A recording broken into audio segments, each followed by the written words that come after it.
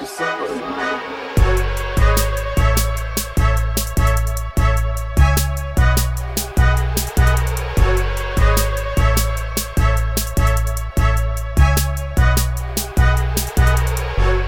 back to Let's Talk About Today with Arvin. It has been quite a while since we've last chatted. New Year's just around the corner. But today on the show, I could say it's a very great Christmas gift. We have someone very special on the show. I'm very glad to say, Alvin Tedjo. Alvin, how's it going? I'm doing great, Arvin. Thanks for having me on. No, it's the pleasure is all mine. I mean, political candidates, very highly educated man, former political staffer, leadership candidate. I mean, man, you've done it all and you're still so young. Well, I don't know. I don't feel so young nowadays. I feel like 2020 has aged all of us sort of rapidly. Oh yeah, I know. I'm losing some hair. So yeah, it's definitely been a tough year. So I mean, Alvin, you're definitely an interesting man for sure, but you're well known in the Ontario Liberal Party. I'd say you're well known in the Ontario politics scene. But for the folks at home, for the young people just sort of getting into politics, can you give like a bit of background about what made you want to get into politics and what type of work you started off with? So, I mean, maybe I'll start with the most obvious thing was that I ran for leader of the Ontario Liberal Party because I was trying to take on Doug Ford in the next election in 2022. And I think I still consider myself a young person. I'm technically millennial. I'm 37 years old.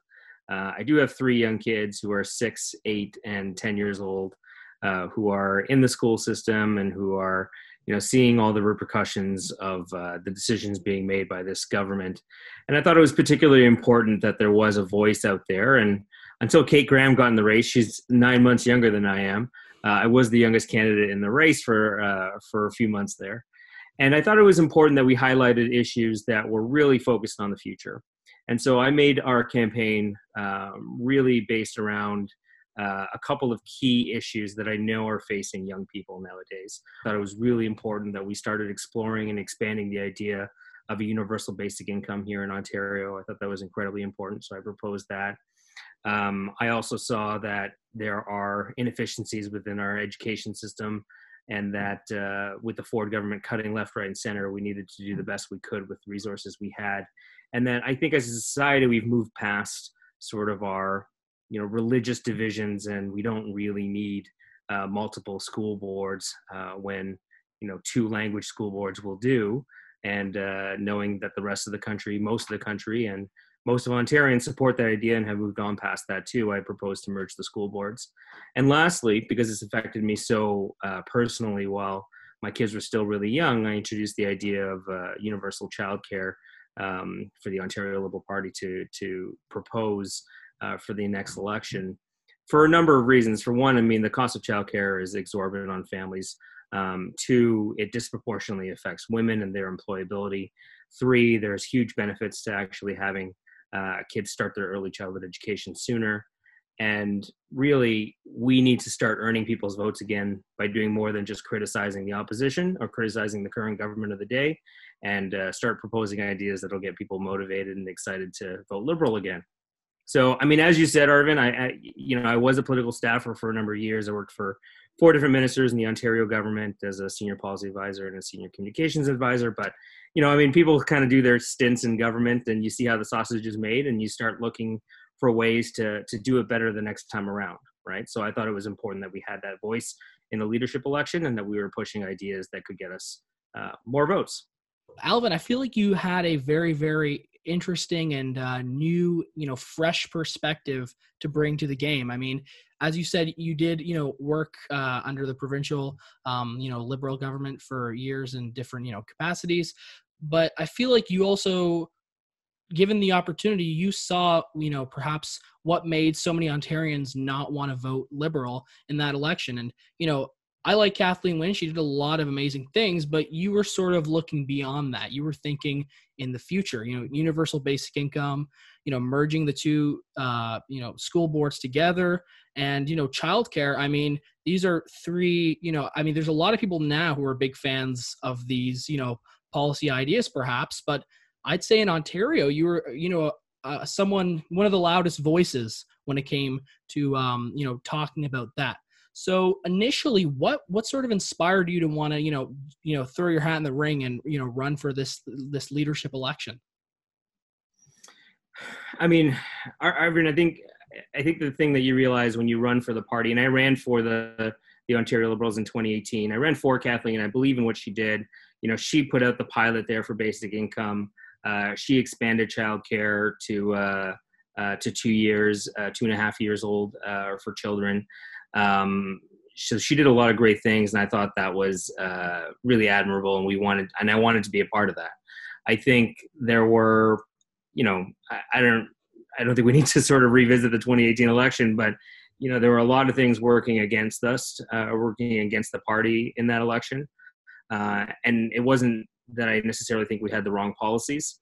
But I think, the sort of attacks and the history of the party sort of made it difficult for anybody, especially Kathleen, to try and keep going. So, I think it's every so often you need a bit of a cleaning house and sort of new blood in the party to try and reinvigorate people and get them involved in the party again and get them excited with the party again. And we like to sort of talk about generations as if they were this monolith, and they're not, and they don't all vote with the same intentions, obviously, but they are the largest voting bloc. There are now more people 18 to 40 than there are baby boomers. So why do baby boomers get to decide all the policies and the direction of the government, provincially, federally, municipally, until the end of time? I don't think that's necessarily fair. And I think it's time that we stood up for ourselves and had a voice and decided what we believed in and what we thought was important and what we want to run on. And so in the absence of somebody putting their hand up and saying they're going to do it, someone needs to step up. And I felt I needed to sort of put money where my mouth was and step up and get involved and at least be the advocate for our generation to sort of really focus on the future here. Definitely. And, you did a fantastic job. One of my favorite moments during the convention was, when you were going up to speak, and not only like your supporters, but just everyone in general was just excited to see you go up there and, just give your speech, talk about, your policies, as you said, new blood, fresh ideas. I want to talk about particularly the school board, the merging of the school boards, because I thought that was a pretty cool idea, and it was something that wasn't talked about, in the mainstream. And it definitely is something that if it were to happen, it could save billions of dollars. It could really be a substantial, significant, positive change to the Ontario education system. So what sort of initiated you to propose this idea and speak out so boldly about it? Yeah, so just to clarify, Arvin, I mean, other parties have said this before. This has been a controversial topic in Ontario for a decade, since Premier Davis extended religious school funding for Catholics from grade 10 all the way through grade 13 back in the 80s. It's been a sort of a hot topic from party to party. There's been usually an advocate within each party for this. Michael Peru ran on this for the NDP. The Greens have adopted this as their official platform. You do get the occasional conservative who will say that this is not right. What's interesting is that the Ontario Liberal Party has never really had anybody come out and say that they were in favor of this until I did. And traditionally, you can trace the Ontario Liberal Party's roots to farmers in southwestern Ontario and Catholics in Ontario. So taking this position was definitely a bit of a risk, but I thought, we're in a position right now where we understand what the right thing to do is. I think Ontarians are pretty smart people, and they know that the studies have shown we could save $1.6 billion a year if we merged the boards. We could also help consolidate and save some schools, especially in rural and northern Ontario. And I got a lot of support for putting this policy out and for suggesting that it's time that we revisit this again, even though the people who are against it are very angrily and vehemently against it.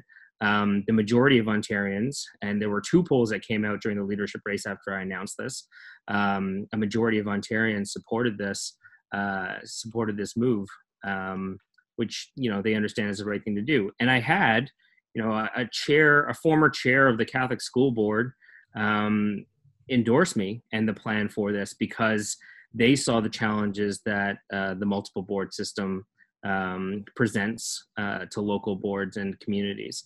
And they saw the duplication, and they saw the unnecessary sort of competition that exists for resources. And to be honest, there is a bit of a challenge around the rights of it, right? If you're a teacher and you want to teach in the Catholic School Board and you aren't Catholic, you don't have the right to work there without sort of special dispensation from the school board to sort of say, we can't find anyone better, so we'll take you. And you need a letter from a priest to sign off on your eligibility to work in that school board, which, for any other government paying job, you would never see. But we do have that for our Catholic school teachers, which is kind of surprising still. Yeah, I mean, it seems so old-fashioned, compared to, all the other older traditions that we've thrown away. And, I went to a Catholic school myself, like during high school, not because I'm Catholic myself, just because it was the closest school to my home. And, there was lots of opportunities that as like a high school student, I sort of missed out on because, all the public school kids would have all the, larger fundings and, they'd have all these cool clubs and everything. And then we'd have just, all the basics. And it did seem kind of strange that, as you said, it originated as like an exclusive system because there was a large, Catholic population, and it made sense back then. But, nowadays it could definitely be, very fiscally responsible. It can be good for, in general, prosperity of all schools. So it was definitely an innovative idea. And I think we need more people, thinking and not being afraid to, speak out. And as you said, you had a former, Catholic school board trustee and endorse the idea. If you actually speak out about what you believe, people are going to come and support the idea, right? And Arvin, maybe the last thing I'll say about this is that this isn't an anti-Catholic movement. I mean, I'm of course, Catholic. Yeah. I was raised Catholic. My wife and I are raising our kids Catholic. Our kids all go to Catholic school. I went to Catholic school. But it's an equity piece, right? So my wife has French language rights because her family immigrated to Canada from France in the 1600s. We're both Catholic, so we have the rights to send our kids to Catholic school, which non-Catholic parents don't have. Because of that, we get to choose where to send our kids between any of the 4 school boards in any region that we happen to live in the province. Whereas 70% of parents don't get that choice. They get one choice. They get to go to English and they get to go to public school, right? So, that's not fair. I mean, it's not a fair choice for people to have. And, what affords me that privilege versus other parents, I don't think is right. And, I spoke to lots of parents especially parents who live in rural communities, who said, listen, I can't send my kid to the Catholic school across the street, which they can walk to. But instead I got to send them 45 minutes on a bus each way.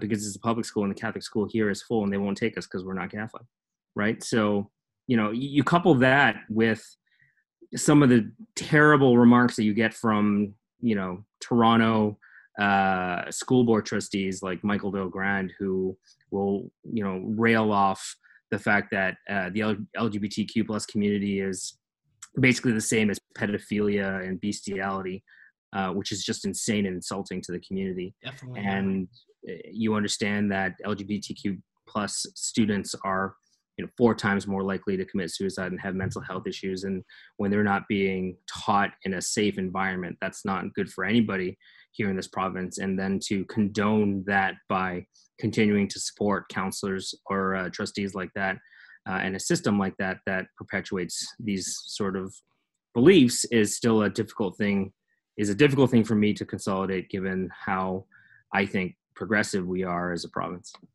For sure. Yeah. 100%. And besides that, I thought it was awesome that you definitely brought that on a mainstream platform in the liberal sphere. As you said, like it wasn't something that was talked about before in the liberal circles, and it was great that we had a leadership candidate talking about that. But I think when I think about your campaign, I also think about universal basic income and how much of a vocal advocate you were for this policy. And like I think the first time I ever heard about universal basic income was Andrew Yang, which I don't know if you heard, but he's actually running to be mayor in New York. I think he's exploring that candidacy, which I think is interesting. But universal basic income is I think is a very timely policy, especially in the time of COVID-19. So I do you think perhaps you could share some of your thoughts with what you've been seeing during this pandemic, how Canadian families have been struggling, and perhaps maybe both the federal government and the provincial government and parties should be revisiting this policy, perhaps due to what's been going on in the recent pandemic and with the future to come.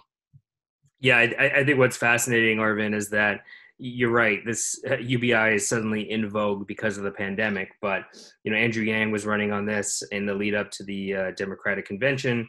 I was running on this well before the Liberal convention, and the pandemic came up.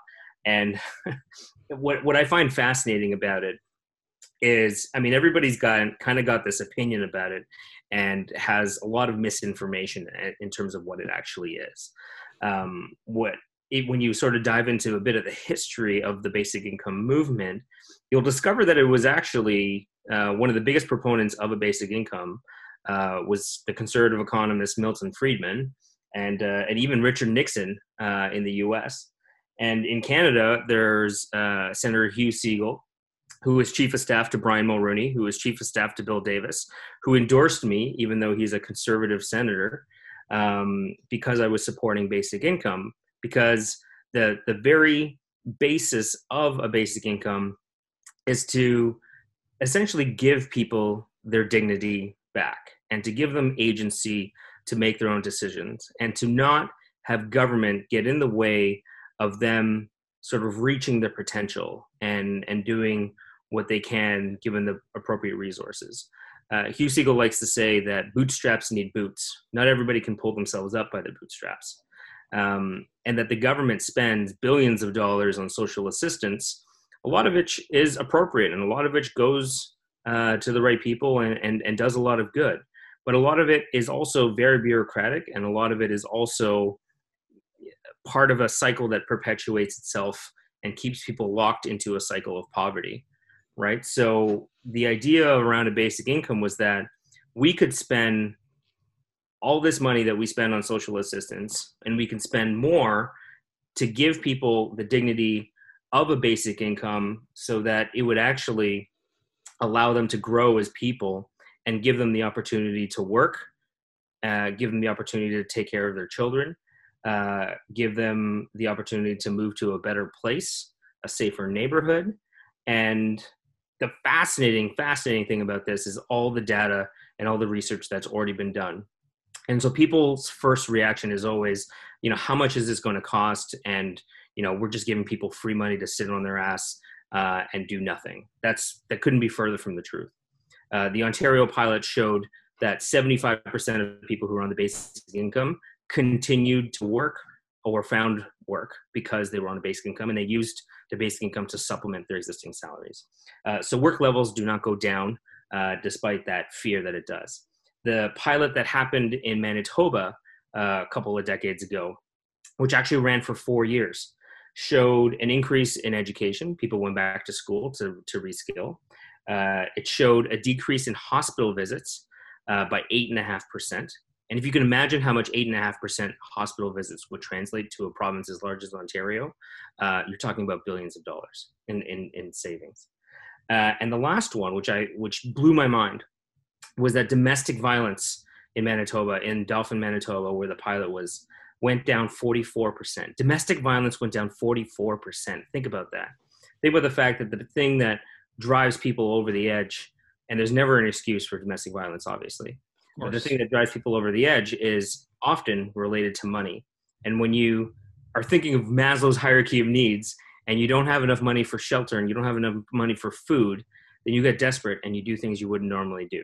Well, it's Right. interesting you brought that up because I instantly, start thinking about if, of course, every adult had, $1,000 a month or, a certain, fixed income, it could encourage many people who are in these situations who, sometimes are, psychologically abused and physically abused to, they sometimes think of themselves that I have to stay in this because I have no other place to go. I have, perhaps no money. I have a kid maybe. Mm-hmm. And a universal basic income would empower those women and those people in those relationships, perhaps, who are being abused, and give them the, as you said, the dignity they need, the power they need to, be free and, I guess, innovate themselves, I guess, follow, a career, step out of a toxic relationship. It's a very, very, there's lots of great aspects with it for sure. No, absolutely. And these are lots of the stories that I heard, right? I mean, it gives people, like you said, that agency and that ability to walk out an abusive relationship. It gives families the ability to get and move into a safer neighborhood. It lets people who are potentially being taken advantage of by working, 4, 5, 6 minimum wage jobs to leave those jobs and pursue better jobs, right? It gives them that ability to walk away and to find better things for themselves. And I met hundreds of families, Arvin, throughout my campaign to talk about basic income, where people who were on the basic income pilot that Doug Ford canceled, even though he promised he would keep it going, felt just so betrayed by their government, who said, I was finally getting my life in order. I had started my own business. I had done so many things that we were meaning to do, and I was contributing to the economy. I was finally feeling like a part of society and not someone who was just constantly having to prove that they were poor and constantly having to justify getting the little social assistance money that they were getting, and feeling like they were begging.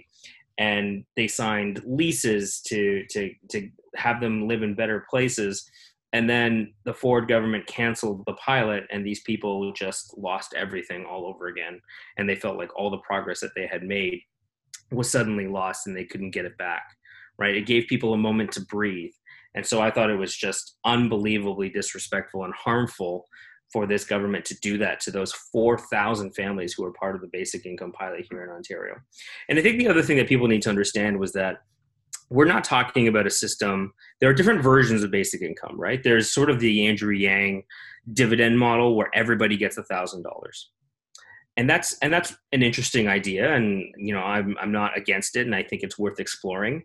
But the version that I'm really a huge proponent of is the one that Senator Siegel talked about, is the one that we were using in the basic income pilot, where we created an income floor to say that no adult in this province would ever fall below this line, right? We would set it to the poverty line, whatever we wanted to set it at, and say no one will fall below this line. And if you do fall below this line, we will top you up to make sure that you don't fall below this line.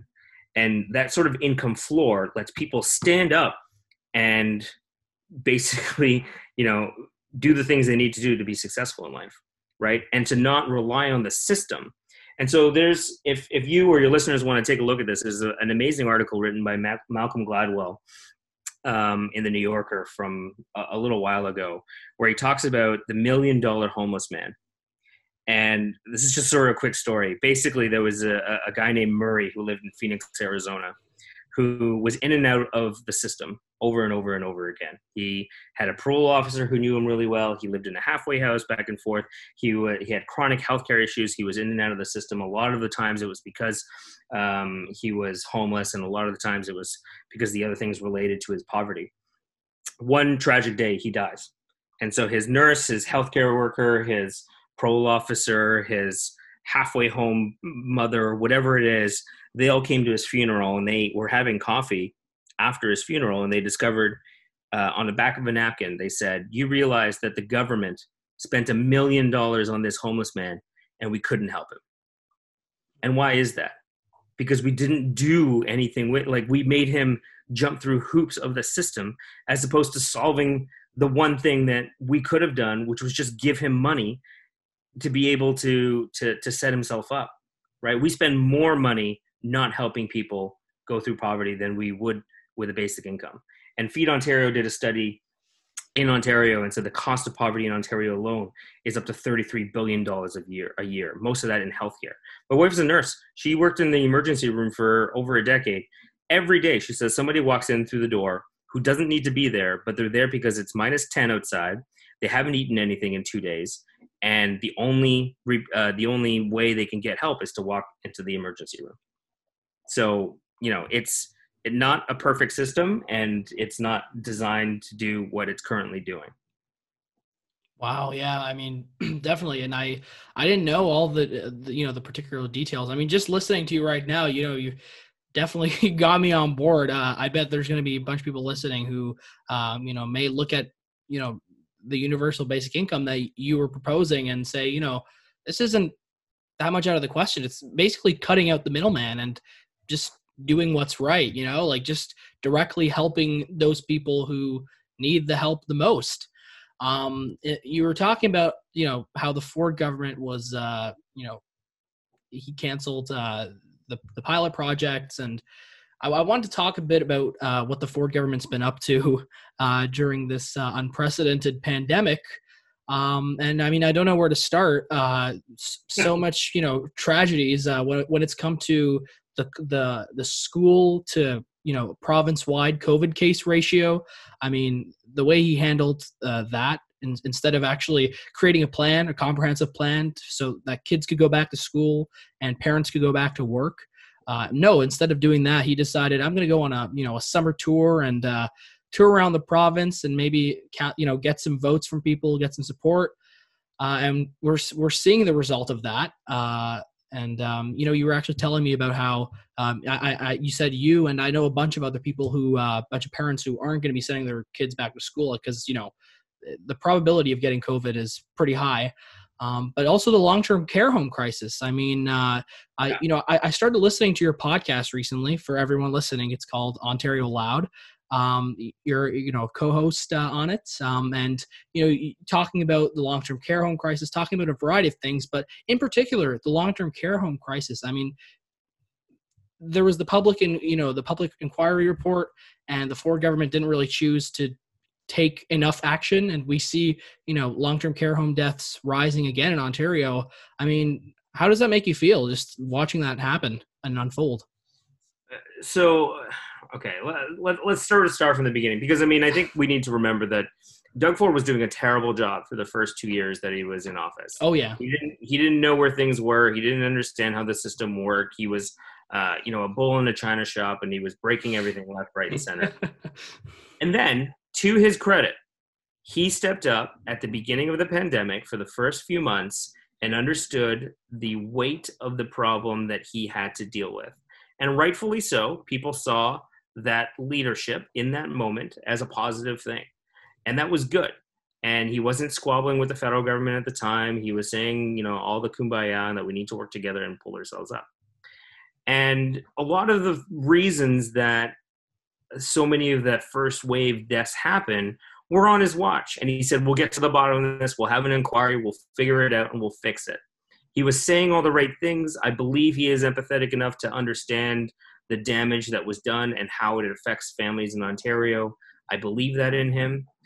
But then he had the chance to follow through with more than just words, with real action. And I don't mean in the first wave. I mean in that summer when he decided, I'm going to go on tour, while at the same time we now have reports from that same time period in the summer from medical experts, from the advisory boards, from the Auditor General, who said that they did not act on any of those things, that they sat on their hands and said, we probably did a good enough job with that first wave. We don't need to do anything else.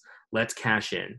And people were talking about a snap election, and people were talking about how his numbers are so high and what a great job he did. But everything that has happened in this second wave is on him. you can say, we couldn't have predicted what happened in the first wave and they did the best job they could. I agree with that. But in the second wave, every death that has happened, especially in long-term care homes, when they already had a report to say that these things needed to be fixed, and they still didn't do it, that's on them. And that's shameful that he would go out there and say, and basically say, oh, my heart bleeds for you. I totally understand what people are feeling for this, and we're going to fix it. I'm going to get to the bottom of this. Bullshit, right? Like, this guy will say whatever it takes to make people think that he is doing the right thing for them. I don't buy it for a second. I think he, was doing okay in the first wave, but everything that has happened since is on him, and he's had the chance to turn this ship around, and he's refused to do it. He's refused to spend the money necessary, even the money that they've already earmarked for pandemic relief. Yeah, I mean, how much are they sitting on right now? Like, I see Michael Cotto tweeting about it all the time. Isn't it $16 billion now that they're sitting on federal? Yeah, there was at least $12 billion in contingency that was sitting there.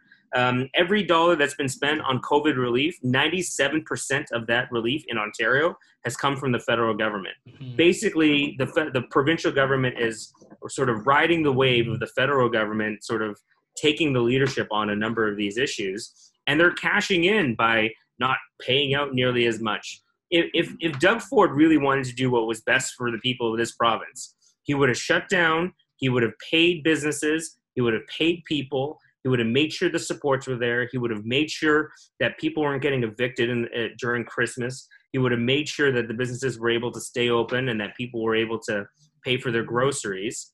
And it would have taken real courage and leadership to do that, and he chose not to. And the second wave is going to be worse than it was in the first wave, because we still haven't fixed the problems in the long-term care homes. And we've had 9 months to fix it, even after the reports have told us how to do it. Exactly. Right? They still refuse to spend the money that they need to spend in order to have more inspections, in order to invest in schools and long-term care facilities so that they have more space, so that people aren't so bottlenecked next to each other and infecting each other. We know what the answers are, and it's just a matter of being willing to spend the money to do it, and he refuses to do it. And you know what sucks the most is that if they actually did it right the first time and learned their lesson and, invested where they needed to invest, I mean, they have the opportunity to. Instead, the premier, and many of his fellow premiers in Alberta and other provinces as well, the priority is let's try to save money and save the economy first. But the more you let this COVID pandemic and this COVID crisis grow and prosper in Ontario, I mean, wouldn't it rather be better to put the investments where it's needed to be? I mean, Stephen Del Duca, he proposed a back to school plan. It was like $2 billion, and it was very, very comprehensive. It was a very great plan. But instead, the Ford government chose to, as we said before, go on the summer tour and leave it up to the regional boards to decide how they're going to do this without barely any help from the provincial government. And as you said, the long-term care home crisis, they could have, and they chose not to put an end to this situation. And we're seeing today, we're now averaging over 2,000 cases per day, and which is beyond worse than the first wave. And so it's a very, very scary time in Ontario. And I think, as you said, Doug Ford is just giving us, word sandwiches. There's not, really any policy and anything that's substantial to putting an end to this crisis in Ontario. So, I mean, do we need any more reason to want to hashtag vote Ford out 2022? So, yeah, definitely. And I mean, I mentioned your podcast in the middle of all that, and I want to get to that right now and just say, what was the motivation to want to start an Ontario exclusive, politics podcast? Because I started listening to it on like a proper basis recently, and I'm really enjoying it because you got like a nice, chemistry going on with, the fellow staffers, but it's also very knowledgeable. It's like, you listen for a couple, 30 minutes, and you learn so much about what's going on in the province politically. And I mean, there's a lot, and you actually hear about all these mess ups that the Ford government is doing. And I feel like if every Ontarian was listening to your podcast, maybe they'd be voting uh, in a more proactive manner next election. But what sort of motivated you to want to, like start the podcast with, your, I guess, friends and former staffers, and what sort of motivated you to want to get into that? Yeah, so I mean, the original co-hosts that were there, we all sort of knew each other from student government, and then we all kind of got into actual government in Ontario at various points in our careers. So we've known each other for a long time, and I think we realized that there was a dearth of political podcasts in Ontario focused on Ontario. I think you have Steve Pakin's On Poly, but that sort of just started in the last little while. So there aren't really too many regular podcasts out there, and we obviously have a progressive bend to our podcast. We're all pretty progressive people out there, but we also wanted to talk a little bit about what goes on behind the curtain, how the sausage is made, so to speak, in government. And we all have a background in education. A number of the co-hosts are former chiefs of staff and director of policy and things like that, mostly in the education ministries. We've all got a pretty significant education ourselves. I went to Harvard and Queens, and one of the co-hosts I met at Queens. And so we talk a lot about education, but also really about how policy is made and changed in government. And so I think it's a fair criticism to say we've seen how things are done, and when things aren't done properly, somebody needs to be held responsible, and we kind of want to point that out, right? And basically be a forum for young progressive thinkers to think about what we would do or what we would do differently now or when we get back into office. So it's also a fun opportunity for us to just hang out every week and talk about some of the issues of the day and how we would see doing things differently. But I think it's an important conversation. I'm glad you're listening. We're on season 4. I think we're about to start season 5 in the new year. But it's certainly a fun project to do, and more people should get involved in politics because that's how you get things changed. It's really easy to sit down, be kind of an armchair quarterback and complain about how the world is run. But once you realize and get yourself a little bit invested and involved, you'll understand that it's not that difficult to change it yourself. You just have to participate. And whether that's starting a podcast, listening to other people's podcasts, sharing those thoughts and ideas with your network, and talking about how you're going to vote and why you're voting that way, and talking about specific issues, whether it's basic income or education reform or childcare, or how to deal with the pandemic, whatever it is, it's an important piece of the public discourse for us to continue talking about, so that when election time comes around or when people are trying to be held account, they can be with an informed citizenry who understands what's going on, right? And so next time there's an election, hopefully we'll be better educated and we'll understand the issues better, and we'll make sure that the politicians that are running for us, whether it's me or anybody else, we know that they understand what the issues are and that we agree with what their solutions are going to be. Definitely. Well said. Well said. You talked about running for office and creating change, and you did run in the 2018 election. You ran for leader. I don't know if you've officially made any announcements publicly, but I want to ask, in the promising year of 2021, will there perhaps be Alvin Tedjo running in a riding, perhaps a nomination, and then running to be MPP? Is that something that's in the near future? Yeah, perhaps? I wouldn't say that Team Tedjo is dead. I think we are still at the beginning of what we're trying to do. There's no announcement pending, but I did say in the leadership that I do intend on running in the next election in 2022. But obviously, a lot of things happen between now and then, and timing is everything in politics. So we'll see. It's still something that I would like to do, and I'm obviously a passionate advocate for a number of these issues, and I want to see them fought for, either in the party or in the government. So we'll see, but it's definitely something that I'm keeping an eye towards. Awesome. Awesome. Well, Alvin, thank you so much for coming on the podcast. I really, really appreciate it. It's been an absolute treat. Um, your podcast that you co-host, Ontario Loud, everybody should go check it out. It's available on all podcasting platforms. Alvin, where can people find you on, social media? Well, I just hit, I mean, I don't know if this is a humble brag, but I just hit 10,000 followers on Twitter. Yeah, congratulations. So that's and I'm verified. So that's probably my biggest claim to fame on social media. But yeah, I'm at Alvin Tedjo, ALVINTEDJO on Twitter, or you can use the hashtag Team Tedjo, and I'm usually there pretty often. So yeah, catch me on there. Send me a DM if you have any questions about anything. I'm always happy to chat about politics.